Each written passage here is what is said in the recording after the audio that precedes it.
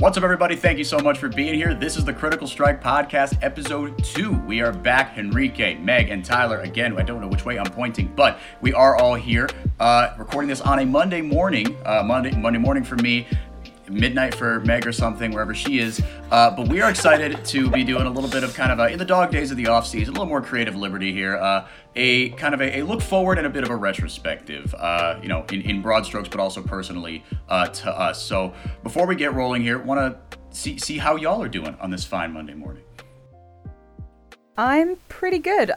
Not quite morning for me anymore. It's like 6:30 here for me, and I'm freezing because all of the heating in my house is broken. But the warmth of esports discourse will carry me through this evening, I think. The warmth of esports discourse. All right, kicking it off with the oxymoron of the century. Now to Tyler. No, I've been doing pretty well. Just get excited to talk about what we're going to be talking about today. Ready to go. Ready to mingle. Let's get it. Discuss. Let's mingle. Yeah. Then we're going to start with Meg. And what we're doing here for our first little section here is someone that we think, we were really excited last weekend to the point of making, overzealous promises about young talent in our respective regions. And since Meg was the most excited about young talent in our respective regions, she's going to go first and talk about, who we, a player to watch out for, someone that we could think could be a budding star. And I'm excited to hear what Meg has to say because we praised EU Masters so much and the setup that they have and the way that they are so intentional about developing pipeline, that young talent. So let's, Meg, what do you got for us? Okay, so I'm going to be focusing on EU, seeing as it's by far the region that I know the most about. Sorry, NA. And the player that I am kind of most excited to see coming into the LEC in 2021 is Trimby, he was AGO Rogue, Rogue's Academy. He was their support for EU Masters, and he's now coming up to Rogue's main roster to replace Vanda for 2021. And this dude, oh my god. My gauge for if I think a support is, really good is how they play Rakan, because I think Rakan is a very, you can tell a lot about how a person thinks about engages and how they think about, setting up a team fight correctly based on how they play Rakan. And this dude's Rakan is disgusting. I think he played 5 games of it in EU Masters, 100% win rate, a 12 or 13 KDA or something stupid.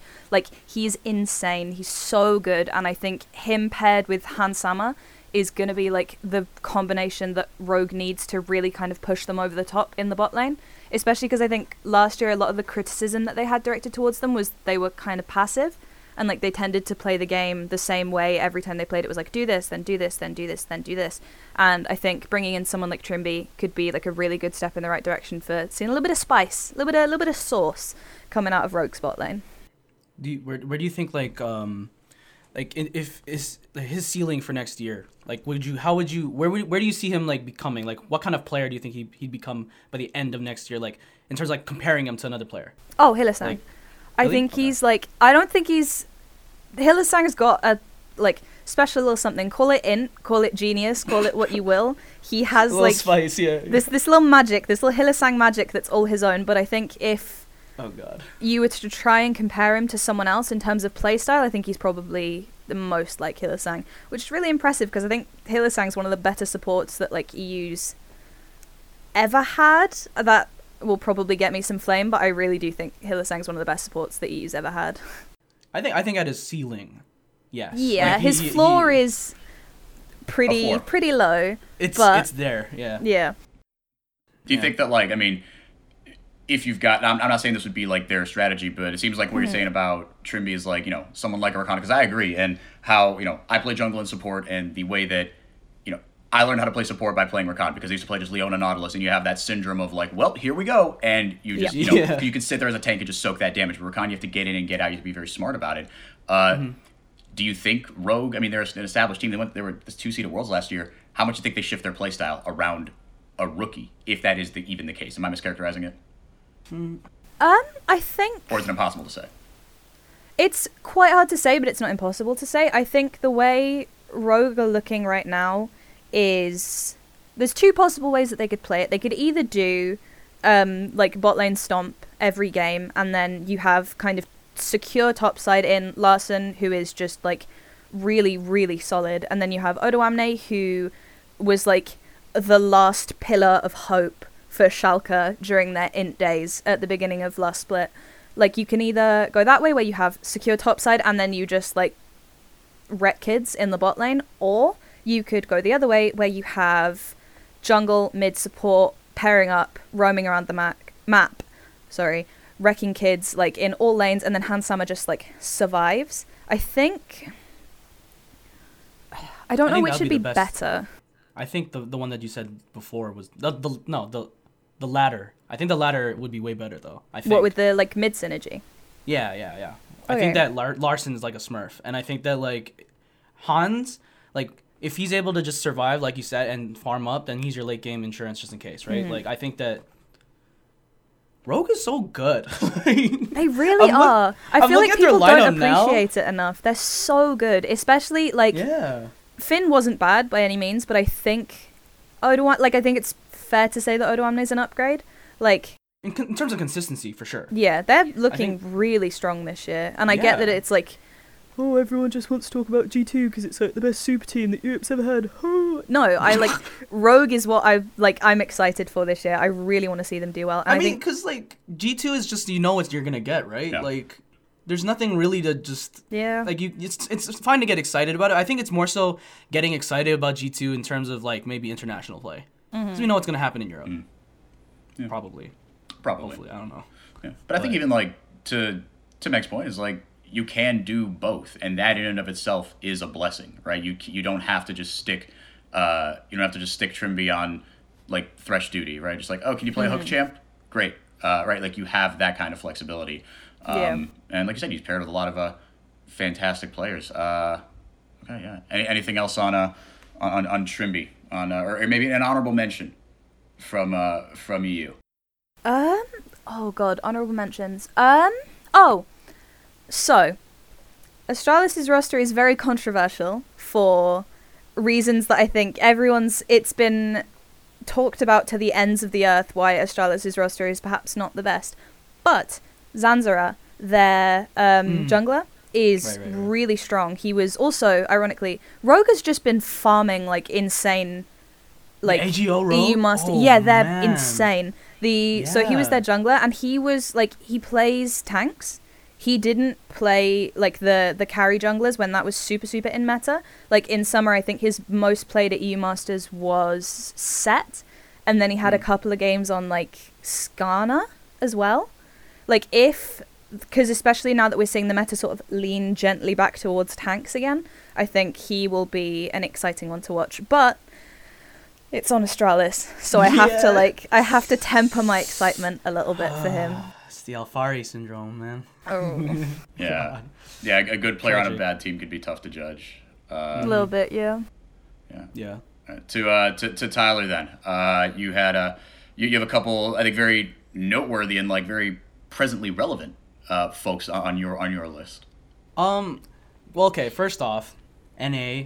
Finally, we've got young talent again. I don't know, like, if I'm the only one that's super excited to see all these young players. It's like, because I can see now, it's really refreshing to see, like, even the NA fan base being like, oh, yeah, let's go, young players. Because I remember before, we're just like, whenever they pick up a random player from, like, the amateur scene or something, people be like, oh, who is this guy, whatever. But now we're like, oh, thank God, fresh talent, new faces, like, younger players that can, like, grow the scene and stuff, especially with, like, Doublelift and Bjergsen retiring, which we're going to touch on later, but just seeing this, like the amount of young kids or young players coming into the league and like kind of just leading this like new age of play is like really, really nice to see. Speaking of which, the one player that I'm really excited to watch out for is Palafox. That whole lineup actually for FlyQuest is really, really exciting, I think. But Palafox, he was like the best mid laner in NA Academy this past year. His improvement as a player, it's crazy. I just looked at his numbers from 2019 to 2020. There's a huge jump. And then this year he was pretty much like the standout mid laner in both splits. He's got a really good champ pool. He's a carry boy. He likes playing Lucian and all these other guys. Not much of I don't know if he can play. He hasn't really shown that he can play like more supportive style mid laners, but hey, more carry players, more fun. Famous last words. Yeah. Yeah, no, but no, I'm really excited. Like he's got a really good team around him too, which is why I'm excited. Like Trimby, he's got really good players around, like Licorice, who's like veteran presence that can help lead these younger players, and he's also got Diamond, and all in all, I think that team's gonna do really really well. I think that they're like my team to watch for next year, honestly, because of the young players that they picked up. Okay, here, like, I get that this is a kind of difficult question to answer, but in terms of FlyQuest as a whole, like, having just obviously gone to Worlds, and, like, their roster this year has, like, quite a few rookies in it, do you think you would be as excited for, like, a roster with a high number of rookies if they hadn't done that well last year? Oh, no, yeah. I think, well, okay, like, one of the biggest things for me is that just the fact that people are taking chances is kind of like showing that we're not regressing. Because I made this like comparison before, which is when we watch NA, it's kind of like we're watching a ship sink, and no one's doing anything to help. Because it was technically kind of like that, right? Like NA was kind of like sinking, and instead of trying to pour the water out, we were just kind of like no. Instead of trying to plug the holes, we're just taking buckets and taking the water out. But obviously, that's continuously filling up. Because the buckets of water that we're throwing out are like the imports and the constant recycling of talent or going around the league, whatever, right? But now that we're actually starting to fix ourselves from within, because that's the biggest thing, right? I think that like being able to start, like, we're starting to like develop our own talent and fix the region from within is the biggest thing for me. And so, for example, like Golden Guardians, I'm really excited for them. Even though, expectations might be a little lower for them, obviously, I'm still excited to see how they do because a lot of new faces. We don't know. We could be looking at a star in the making. We just don't know it yet. I think it's Palafox. I think it looks really good. I think he's been ready for the LCS. But we'll see when the season starts. This is his hoping. LCS debut, right? Like, he's not done the, like, be on an academy team and then get bumped up for a week and get flamed so hard that he has to be, like, moved back down to the academy roster again. Yeah. This is his debut. He's been on academy teams for Optic, GG, and C9. Damn, that's hype, then. Yeah, I'm really excited. Yeah. I feel like C9 is the rogue of NA. Like, they just farm really, really good players in their academy team, and then they can... Jack's pockets must be so full, because they can just sell them off for so much money. You got that cash. Guess they need it for perks, though. Yeah, exactly. 100 Thieves. 100 Thieves with their, like, whole program there. Yeah. Academy, and then 100 Next. Oof. Yeah. That's crazy. Like, they're, like...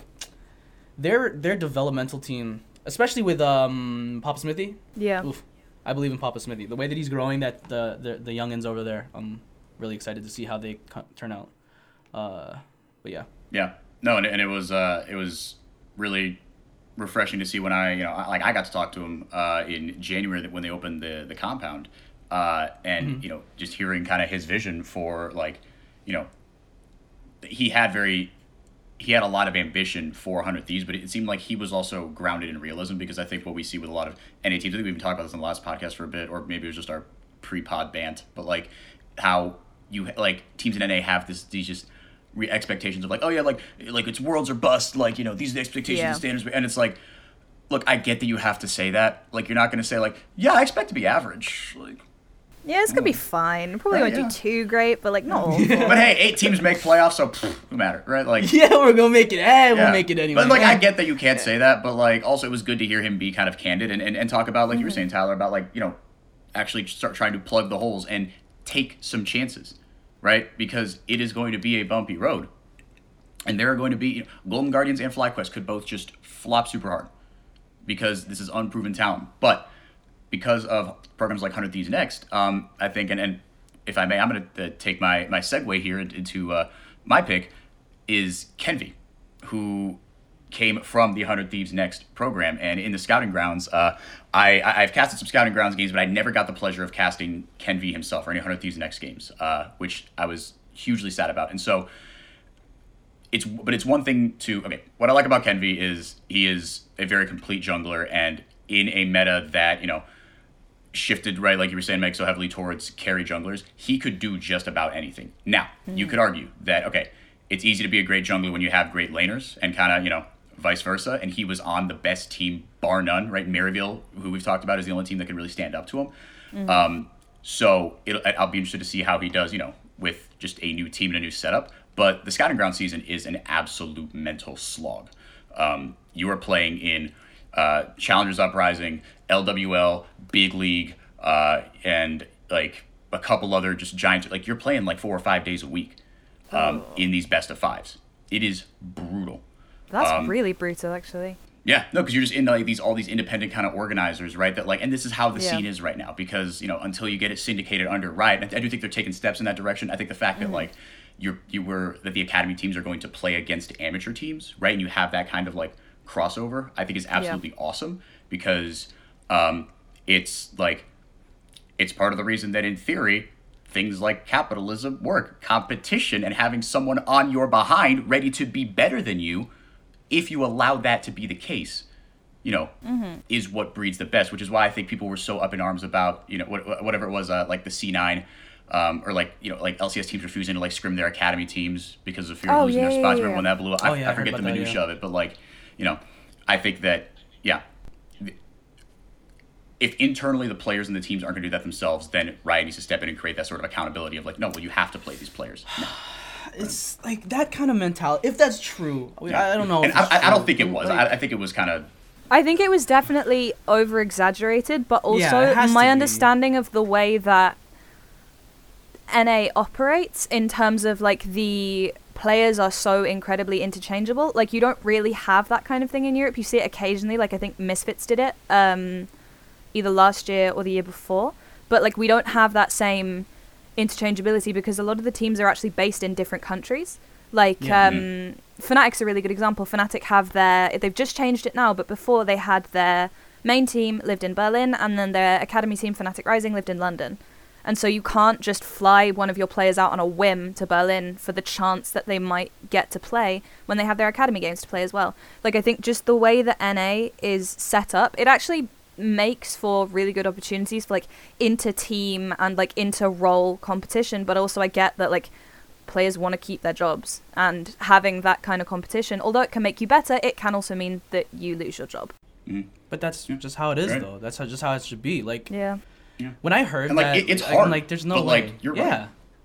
It's supposed to be hard though. Like, it doesn't make sense to me. It's like this is why you're here. You're the best of the best, and it's not like you have to prove yourself. Like that whole mentality of like not scrimming them or whatever. It's like you need to have that, in my opinion, having that kind of like motivation to have like the wolves are snapping at your ankles kind of thing. If you slow down, you're gonna get eaten by the next guy. I don't know. When I heard that, I'm just like, man, the NA's doomed. It's just like, oh my god. Because like in Europe, it's if you don't keep up, you're done in Europe. Yeah, but that's also how it is just in like real life, right? In real life, yeah, it's exactly. like you can't like it's like going to like it's like you being the smartest kid at your high school. You go to a really good school, and then you're like, wait a minute, everyone here is a genius, right? And like you didn't have to be intrinsically motivated because you were just better than everyone else, and that's fine. That's how anyone who's good at anything, that's how their journey starts. You realize I am so much better than people at these things, at playing Rakan, right, or whatever. And some players are just like insanely intrinsically driven, no matter what. But everyone and their mother, from time to time, needs the wolf snapping at their heels. And so, I'm so. All I have to say, really excited about Kenvi, but also just the 100 Thieves program in general, because I do think that this is something that Meg, you brought up in the last podcast about how like the GG Academy, which is the, like in Golden Guardians in general, they are like the darlings of the LCS right now because they're taking these kinds of chances. And as structured as like Scouting Grounds and stuff is, especially in 2020, everyone was playing remotely, right? And so you're the connections you forged with your teammates were just over Discord. And look, some of my best friendships have been made over Discord.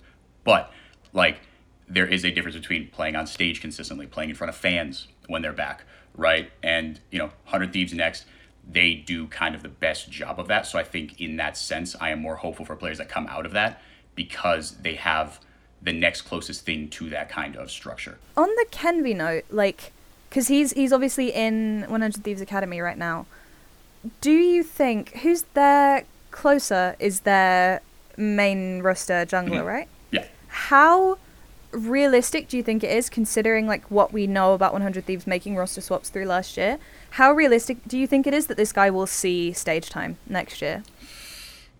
I think probably low, just because this, like if it was Meteos, let's say, and this is not to flame like Meteos specifically, but someone who had been there for a long time, right? Then I think just structurally that it's like, okay, well, you're a proven commodity, right? Whereas Closer's only had 1 year in the LCS. And so, they're kind of like, it's GG upgraded, right? And so, like, I think they're going to give, like, the hot new thing. Now, if Closer just, like, ins his face off, in this expanded season where it's, like, one giant split or whatever, right? You have, a lot of games and can take a little more wiggle room. The top 8 make playoffs, right? I think in that sense, also, what Riot has done there is a good thing because it gives teams incentive by, just giving them a lot of wiggle room to, like, look, please, for the love of God, try something. Try new players. Right, please, like we will build this thing. Don't worry about making playoffs. Everyone's gonna make playoffs unless you're just absolute hot garbage. Like you will make playoffs, it'll be fine. So unless Closer ins his face off, I don't think we're gonna see that. I'm not sure. Like I think that like 100 Thieves, because they're probably scrimming against each other, right? Like Academy with the main roster. If Kenvy's smurfing in scrims and showing better performance, we don't know, right? Like I think that like you need to be a lot more flexible. When it comes to being willing to make a change like that, especially if it just works. And like they're no strangers to swapping out their junglers. Like they had, who was it? They had Levi, they had Meteos, they had Tragic, Contracts. That I'm so sad about the Levi situation. That sucked for him. But no, like if I guess if there were any team that were to switch out their junglers, I would expect it to be 100 Thieves just based on history. Yeah. But I also like Closer's really good, so I think. Yeah. Like, Kenby would have to absolutely smurf his face off, as you said, to get a hope. But I think the hope's still there. All right, well, we are going to take it to a little bit of a quick break here, but when we come back, we'll get refreshed and take a little bit of a trip down memory lane, a little bit of nostalgia for us and what made kind of us fall in love with the game as far as players are concerned. Don't go anywhere.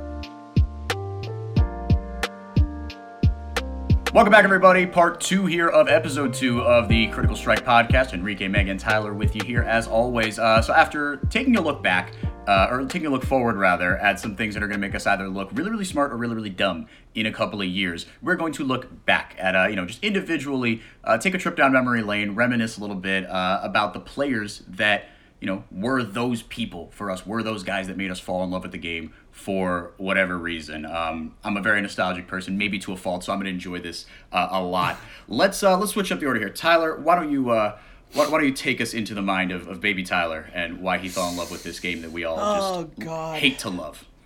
Well, okay. I'm gonna just hop in and say that I lost 2 of my heroes this past offseason. Pull one out for the homies. Yeah.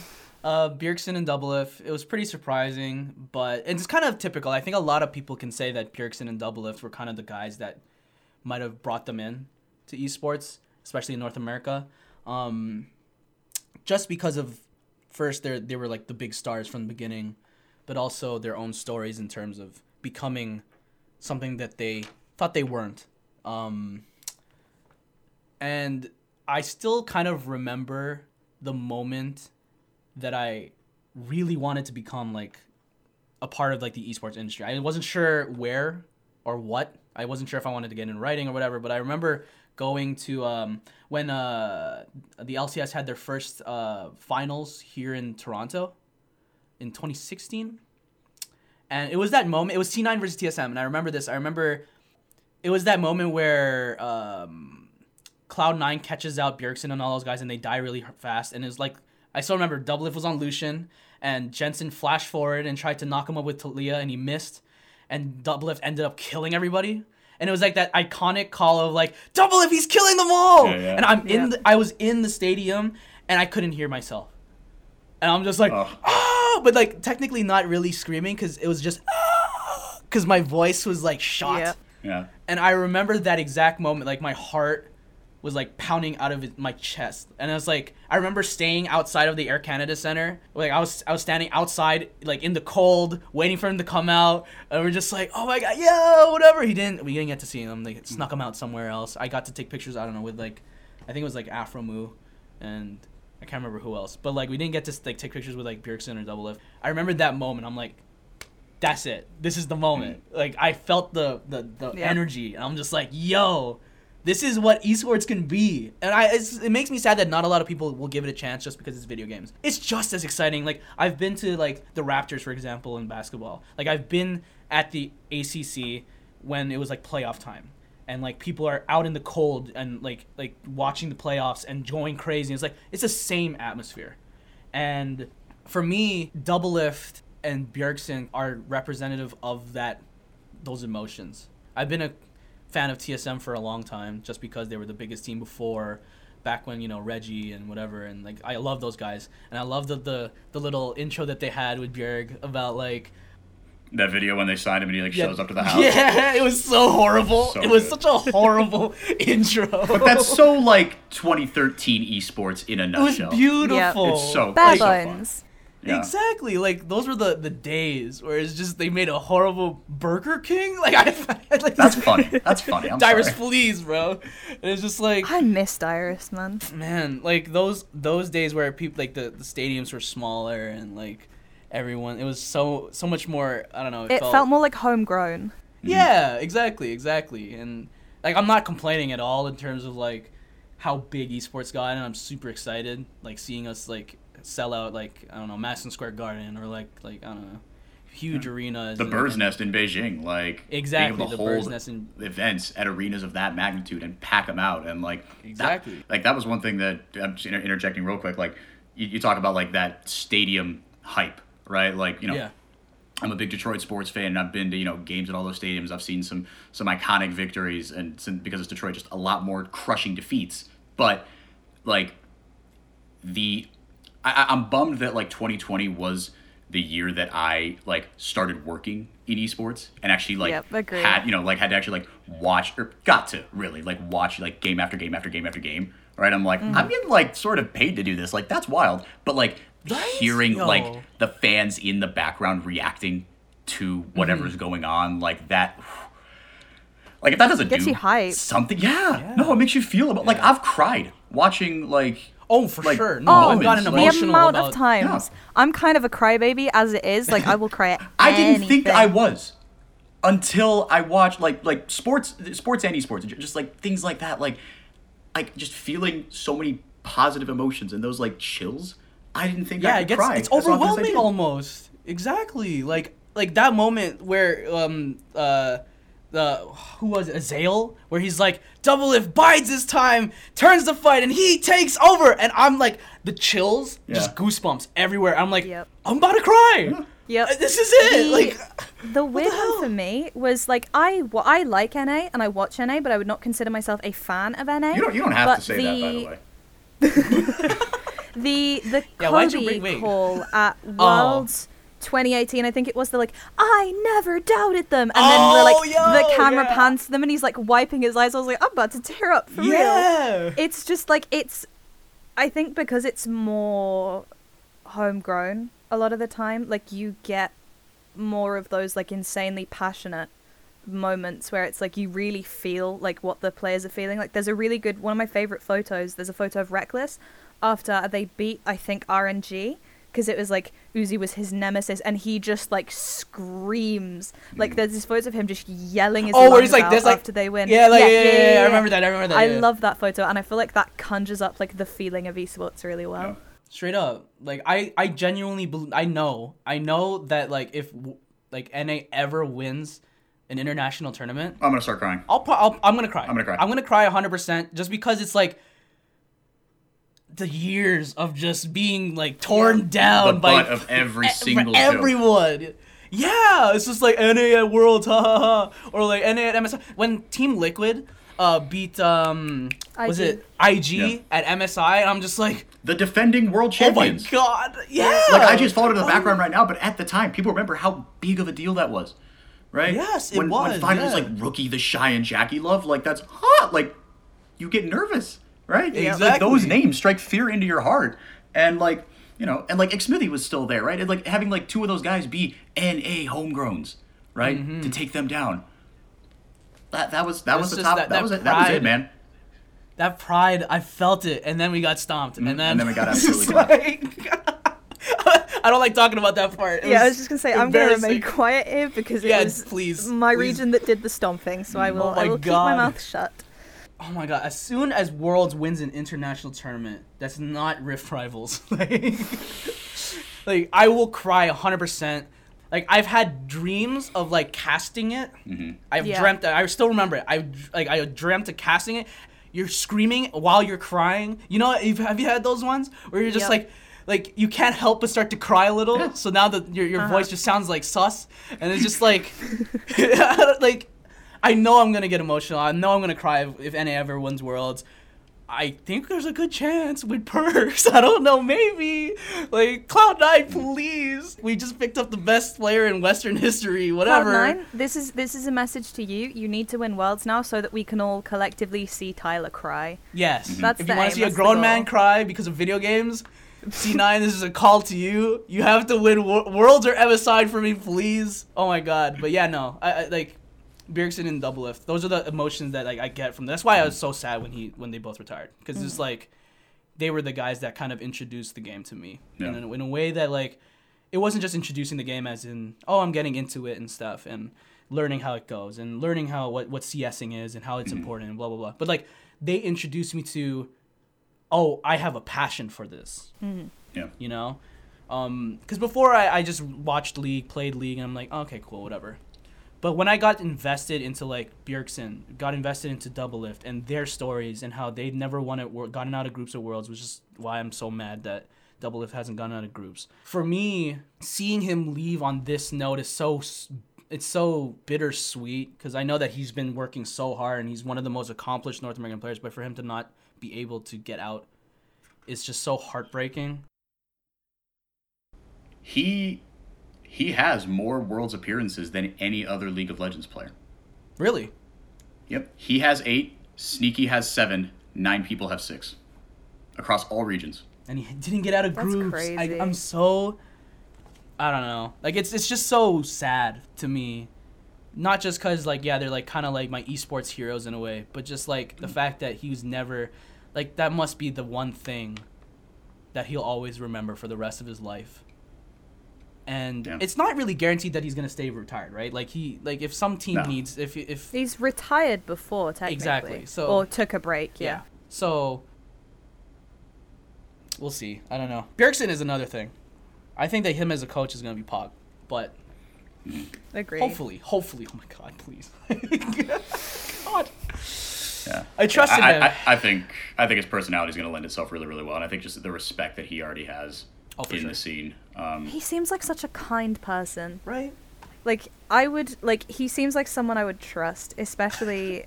If I just lag? No. No, you're good. Alright, cool. No, he seems like someone I would trust. Like he seems like if I were to put my trust in anyone to like help NA to succeed, any ex-pro, it would like just without a doubt be Bjergsen, because I feel like he has so much, like as you said, Enrique, he like commands so much respect, Yeah. and I feel like that's really important in coaching, is Yeah. that your He- it's players like, he's respect the done it people that are before. coaching them. Yeah, because in Yeah. esports so much, it's like, obviously in traditional sports, you can't tell, Greg Popovich or Doc Rivers, like, why don't you get out here and do it if you're so smart? Like, that's not how it works. That's But, not like, how it works, yeah. But like in esports, there's probably a lot more of that, right? And it's Yeah. like why are you sitting here telling me like, oh yeah, don't make this play? It's like I know that, right? But Bjergsen has done it before at the highest level, repeatedly. Yeah. And because of his personality, he just it's like, okay, he's not going to be like annoying or full of himself about it. Like he really does seem like someone that has like the org's best interest at heart. It's like I don't think he gets an 80% stake or whatever he did early last year if that's not the case. There's 3 people in esports right now, or at least the league scene, that I would like trust with my life. It's Papa Smithy, Bjergsen, and Yamada Kanen. Those 3 guys. True. Yeah, agree. Wholeheartedly Wow. agree. those three guys. You're absolutely right. The way they speak to, and the thing is, they're not speaking to me, but when they speak, it's like they're speaking to me. Like I'll just be like, Yep. yeah, yes, sir. Like it's like. Sometimes when I'm having like a bad day, like when I'm trying to write something and just like however many times I get it out, it's not going right. I'll just put on the Yamato canon speech, the play your own game speech from Worlds, and it's like, I will play my own game, Yamato. I'll do it for you. Yeah. I didn't realize until I rewatched that you referenced that in the last episode. I didn't realize that like Shux was crying. Oh, yeah, while she was like giving that interview. bawling. Right? 'Cause I would have been. I Yeah. wouldn't have been able to hold it together. I was like, you're gonna have to hold the mic because For I need sure. to Yeah. go cry some more off camera. For sure. gosh. No, like they're really smart, and the delivery that they have, because I think that there's a lot of smart people in League of Legends, but like Yeah. the ability to deliver it is just as important. I think that if you have those two qualities, oh my god, like that's why Yamato is just perfect transition to coaching. Like, Yeah. he's a born leader. I feel like the way that he is, the way that he's able to speak and connect with the players, and then Papa Smithy is just so respected. He's so smart about the game, and the way he speaks too is just really easily digestible. I think the way that he explains League of Legends, and Bjerg's is just straight respect because you're one of the best to ever play, Yeah. and the way he speaks too. So Yeah. No, I think Papa Smithy also is just like, for all he's accomplished, he's extremely humble. That's the main characteristic I get across from him. Whereas like from Yamato, it's not that I don't get humility, but that's not like his kind of championing trait. right, Right? And like it doesn't have to be because you've done so much. I'm not saying again Yamato's not humble, but like with Papa Smithy, you're like, how have you done as much as you have? How do you know as much as you have, and you're not going to talk down to me even unintentionally? Right? Like like you said, Tyler, everything he says is so easily digestible, and it's so hard to do that and not sound like you're being condescending. Or Condescending, yeah, exactly, yeah. Right. I agree. All right. To Meg, this is the kind of content we wanted. We'll go on another 15 minutes here. Okay, so I am also going to go for 2 just because if you were to make me choose, I could not. Gun to my head, I could not choose which player was more influential to me for, like, getting me into esports. But I didn't grow up playing video games. My parents weren't super big on them. I was much more of, like, a books kid. I never owned a console when I was a kid. The first experience that I had of League of Legends was... ironically enough, it was a boy that I was trying to flirt with, played League, and I didn't know anything about the game, but I was like, I'm going to look it up, because then he'll think I'm cool. Classic. And I looked it up, and I remember this really specifically because I went onto the League website, and do you remember the Jhin teasers that came out? When it was like, Jhin had shot a load of the, like, 4 champions Right. And in then their it's, like, champion beautiful splashes. looking and stuff, and it looked like a piece Yeah, of like, art. he'd shot Vi, like, he'd shot the gloves off Vi's hands. And it was like this really beautiful animation of like the gloves splintering around Vi's and it's hands. like a flower too and stuff. Yeah. I remember that. Yeah. But that was when I joined League. But I didn't play for a very long time. I got started by watching, and the team that I started watching was Fnatic, and the Fnatic roster that I started watching was oh god, who was their starting support? I think it was Noxiac, who didn't stay on the roster for very long, but it was Noxiac, Reckless, Febiven, Spirit, and Gamsu. And Reckless and Spirit are the 2 players who, without a doubt, just got me into esports. I think the Reckless one is kind of self-explanatory, like, he's arguably one of the greatest players that Europe's ever produced, arguably one He's of the larger than most life. iconic players. Yeah, arguably one of the most iconic players in the world. Like, it's very hard to not be, even just in passing, a Reckless fan. But the Spirit one, I remember really clearly the moment where I was like, oh, wait, this is what esports can be. And it wasn't even a moment that was in a game. There was a video series, a content series that Fnatic used to do called... what was it? Life of Legends. That was what it was called, Life of Legends. And it was like a vlog series, kind of like the heist thing that 100 Thieves is doing now. Like a behind-the-scenes vlog. And it was talking about Spirit. It was like a Spirit-centric episode, and he was talking about how, like, sometimes he got really depressed, and, like, keeping his mental up was a really, like, difficult thing for him to do, especially in a country where, like, communication's not great, because obviously he's Korean, and like the language barrier, you can learn as much English as you want, but if you're not a native speaker, there will always be a little bit of a language barrier there. And I just remember I was like, oh, like, this person feels the same things that I feel, and like they're doing this amazing thing and they're playing this game that I later went on to play, and like I don't play it as much anymore, but I still play it, and like it's just this idea that there is a community across the world that is united by a common passion, who all feel the same things and share in the same like nail-biting moments, like the Fnatic world final, the first time like Europe had been even close to a world final since season 1. Like that moment, the fact that there were so many people across the world sharing in that moment with me, sat in my bedroom, just like white knuckling my chair, watching like Caps just playing, and it's that feeling of community is one of my favorite things about esports. And like I don't know about how you guys feel about that, but I think community is what got me into it. And like as questionable as the League of Legends community can be, like the community is what's made me stay. Like especially now that I'm making content and I'm making like forward facing pieces, it is the people that I'm making it for are the reason that I choose to stay in esports. No, I 100% agree. I think that like we always see the bad side of it because that's what gets the clicks, that's what everyone likes to see because it's either like shocking or funny or whatever. The good sides of like the community are really really really good. Like the FlyQuest initiative that they had this year, the Tree Quest and the World Quest, like the fact that like that's really a pioneering thing. Like I've not seen people often like try to compare esports to traditional sports, which like I think there's big issues in that, Right. but that's a conversation for another time. Like that kind of initiative, and then like the way Evil Geniuses responded, where it's like, oh, we're going to do the evil version where we're like cutting down the trees so we can give books to kids in schools. Like that kind of fan interaction and banter and like pleasant stuff that happens in the community is just like, it's wonderful. I love stuff like that. For sure. Yeah. No, I mean, that was something that drew me into esports, was like, because I started in traditional sports journalism, and I've been a traditional sports fan my entire life. I still am. Like the scarves you see over there, those are all traditional sports, right? And but the thing that, yeah, I mean, like, just like that you could just be yourself. Like it felt a lot more like that. Even like in a professional setting, you can be much more yourself in esports than you could in sports. Like the bureaucracy of even as like a sports journalist, right? Like even as like an announcer, like you had to be a lot more kind of buttoned up and like, look, like it is what it is. But that wasn't as much for me because I like, I do broadcasting, so like I like, getting hype and calling games or whatever. But like, For sure. I didn't like that I couldn't just like toe the line just a little bit because things were so kind of rigid and structured. Whereas like, even in like from amateur up to like the LCS and Worlds broadcast, you can have like more fun. It isn't like frowned upon. It's like, oh, you're not taking it seriously, not respecting the majesty of it. It's like the majesty of it is what you make it. The reason that like, but again, because it is so homegrown, because it is a fundamentally just like human like experience. Like even like, and like the stories of, triumph and defeat and whatnot, like those are so human. And I found that in esports to give kind of I don't know. Actually, I'm going to hold that thought and let Meg finish. Otherwise, I'm going to launch into my players and why. Or I like, basically, I just like those two. Like I am a Fnatic fan. I like even after Reckless has left, I will still probably continue. I will support him on G2. Condolences, but I will. Yeah. For real. Yeah.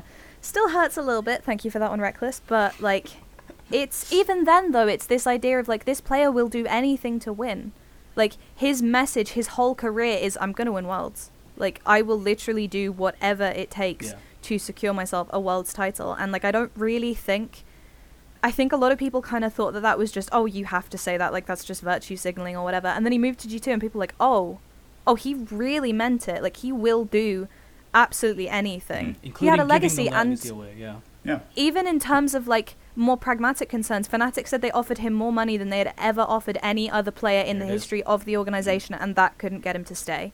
Because like, he wants to win. And he is a fascinating person to have in a community like esports, which is so based online, in that he doesn't really use social media at all. He'll tweet stuff like once every god only knows how long. He streams very intermittently. He's just such an interesting and authentic figure to have in the scene, and that's always something that's drawn me to him and to esports as a bigger picture, especially in Europe.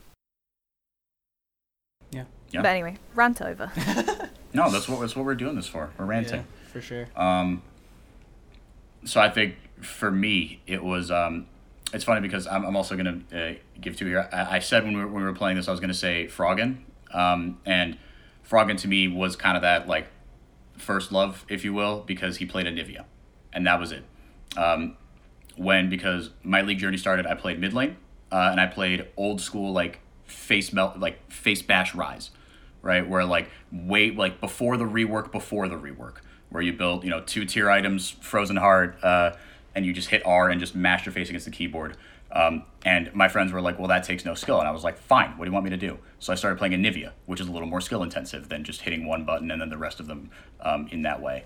Yeah, like a little more. And like, but now I play jungle and support because my friends are way better at actual laning and carry positions. But like, that's still a champion that I can kind of carry on. And Froggen was the first guy that I saw like actually play that in like this insane way and pull off these like QE, like wall him as like predictive wall into the flash and just stun him and just chunk down 3/4 of his health.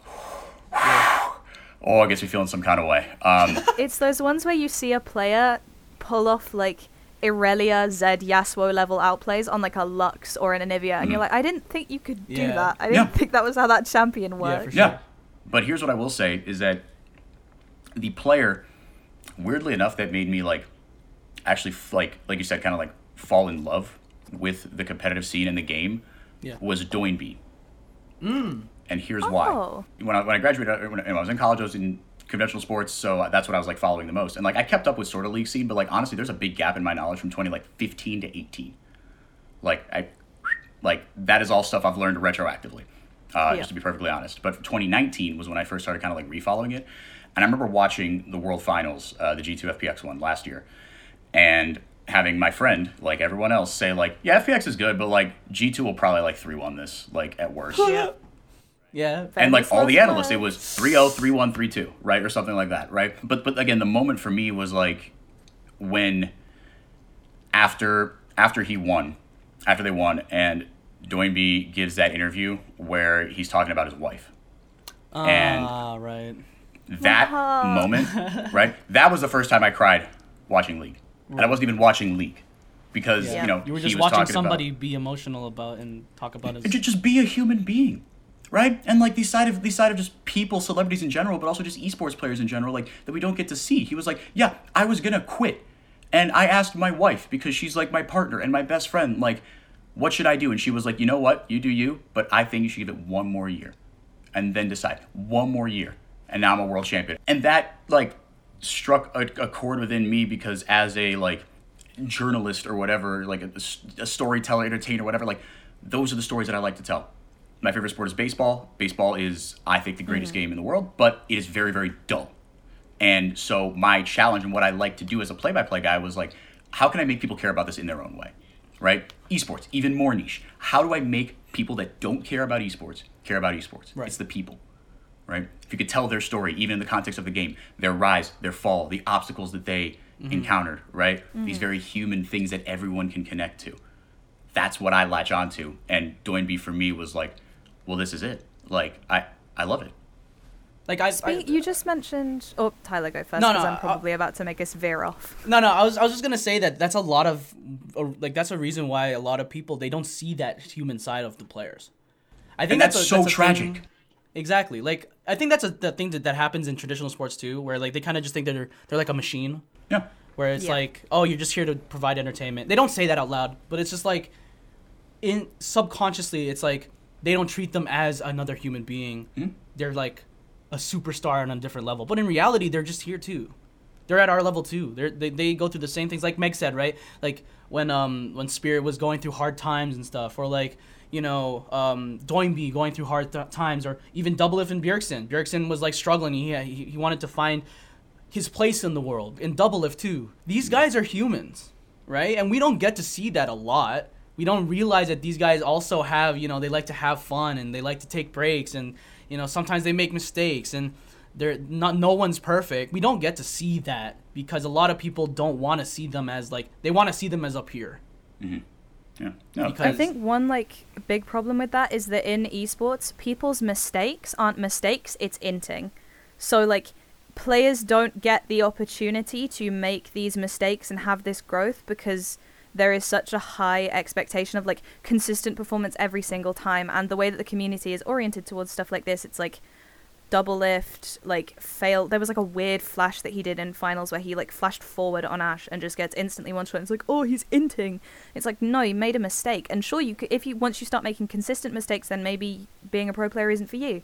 But like these mistakes are important, and it's like it allows you to connect with these players, because I can't count how many times I've been like, I can flash that wall. And I can't flash that wall, and I just flash on the spot. And just flash into the wall. And you just flash straight into it. Yeah. And it's like, these players are human, and they make mistakes, and I think that's a very important thing that we need to recognize, especially in esports. People don't understand. Pro League of Legends is so hard. So like, yep. It's so hard.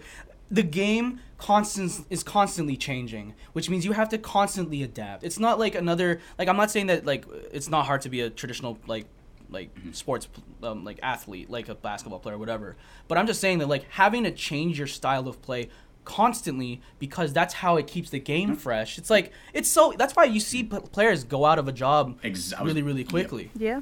It's because some players just aren't good enough to keep up with the meta, and then that's it. Your career is over.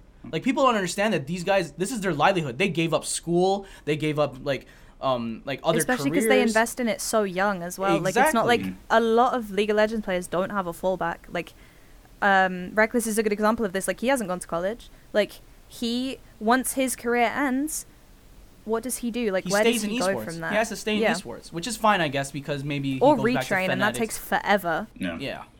Like, for example, one thing that I was looking at was like Sword from TSM, right? Sword was 16 when he was on their training, trainee. Insane. And everyone's like, "Oh, you should bring him up. You should bring him up." And it's like, let him finish high school first. Like, like, come on now. Like, I get that esports is growing, but they're humans too. They need to like go through high school. Like, this is high school. No, they need to like grow and mature and like be people and interact with other people, because that will also make them a better player.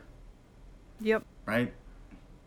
Like, I did some dumb stuff when I was 16. Like, if I had to have that amount of pressure on me and from that young, imagine being held accountable on the internet for things that you did when you were 16. Christ. Oh. God. Right? That strikes genuine fear into all three of our hearts. Yeah. Because that's a ridiculous thing. But that is not a grace we afford to esports players or just athletes, celebrities in general. Exactly. Like, you can be 16, but if you're a pro player on TSM, of all the orgs, TSM. Teams, TSM, are you kidding me? That is so much pressure. If they put him, oh my god. Like, because some people are like, oh, we should put him on the LCS team. No, we shouldn't. Don't do that to We've him. seen better players crumble under the pressure.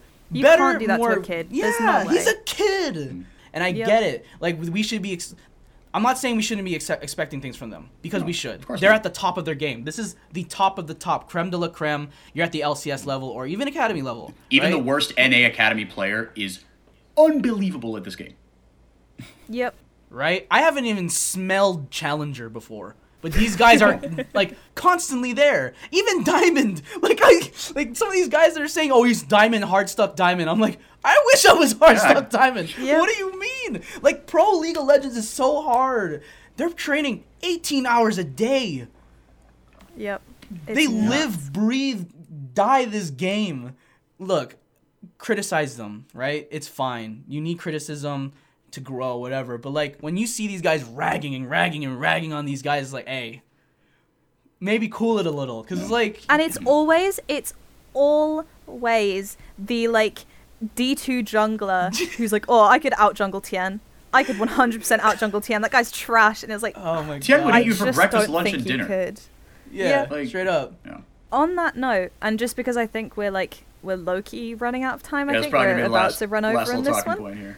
Yeah. But just 30 seconds, what is your favorite, like, story, like, rise to fame? Like, the Onefeng story that we saw coming out this year, what is your favorite, like, legacy that a player will leave behind in esports? I get this is a pretty big one to spring on you, but, like, what would you say that yours is? I was going to say Hongfeng. Like, that's hard to argue. When I read about his story, about how he was, like, brought up, his family situation, and how he had to like grind, and like people say grind, but this kid was grinding. He was grinding life for his he was grinding for his life, because this is what he's like. This is what I need to do. This is what I'm gonna do to get out of this. Yeah, basically, this is my way out. Yeah. if I'm 18, or not even, he's younger, right? He's like 16, yeah. Yeah, 15, 16. Abandoned by his parents at 12. Like, what? Like, that's a movie plot. Like, you got abandoned when you were a child, and your family's, like, you're coming from a broken home. What did you do? You found League of Legends. And you became so good at it that you went to Worlds. In your first year, you went to Worlds. It's wild to me. One Fung's story is really special. Like, I'm really happy. There was I think the actual content piece was titled "The Boy by the Sea," and it was translated by at iCrystallization on Twitter. She does a lot of translation work for LPL content. Yeah. And just if you haven't read it, please go and read it because it's really special, and I think it's a very important piece of content to have in the League of Legends world, because a lot of the time people don't realize how much these players sacrifice to be where they are and how important these jobs are to them. Like, for a lot of these players, this job is everything to them. Straight up. And I think that's something that needs to be appreciated a lot more. If you don't want to read it, I think G-Bay made a video on it based off of the article. So yeah, he did. If you don't have too much or time, if you want just a 3-minute video on the .esports Facebook page, there's one. Yeah. has some smooth, silky baritones voicing it over. I don't know. Oh, who could that be? I wonder. I don't That's know. crazy. I have no idea. But speaking of things that I also don't know who voiced them over, I think Hwanfeng was good, but also I have taken particular liking to Uzi's story because it encapsulates so much of, even like the fact his early retirement was a result of, right, just this like grind culture and like how he just completely neglected like his health in so many ways, right? And but I think it's a compelling story because it doesn't have like a happy ending. And right. like those are stories still worth telling, right? Like the defining moment of his story is like that when China finally bested Korea in 2018, it wasn't even Uzi, even though he was the face of that entire region for so long. He was the best player from that region for so long. It was him and Clearlove. Yep. Was the only one that like kind of held a candle to him as far as international notoriety. And then and it was his year. He finally won spring, MSI summer, right? And then just snatched away. But then it's just like how insane this ecosystem is. It's like it was snatched away, not by another Chinese team in IG, not by Faker again. It was G2. Right? It was the rise of Europe, right? That thwarted Uzi. And that's like this side threat in the... I think his story is probably my favorite because it doesn't have a happy ending. It is, again, just very... It's real. Yeah, exactly. It's very human. Exactly. It's very real. Yeah. It's a reality that a lot of esports players face because of the grind. Mm-hmm. Man, Uzi is such a tragic story of just... And Deft too. Like, Deft has some pretty debilitating shoulder issues now that are like really, like he said, it's like he is in agony when he plays, and it's like really starting to affect his performance.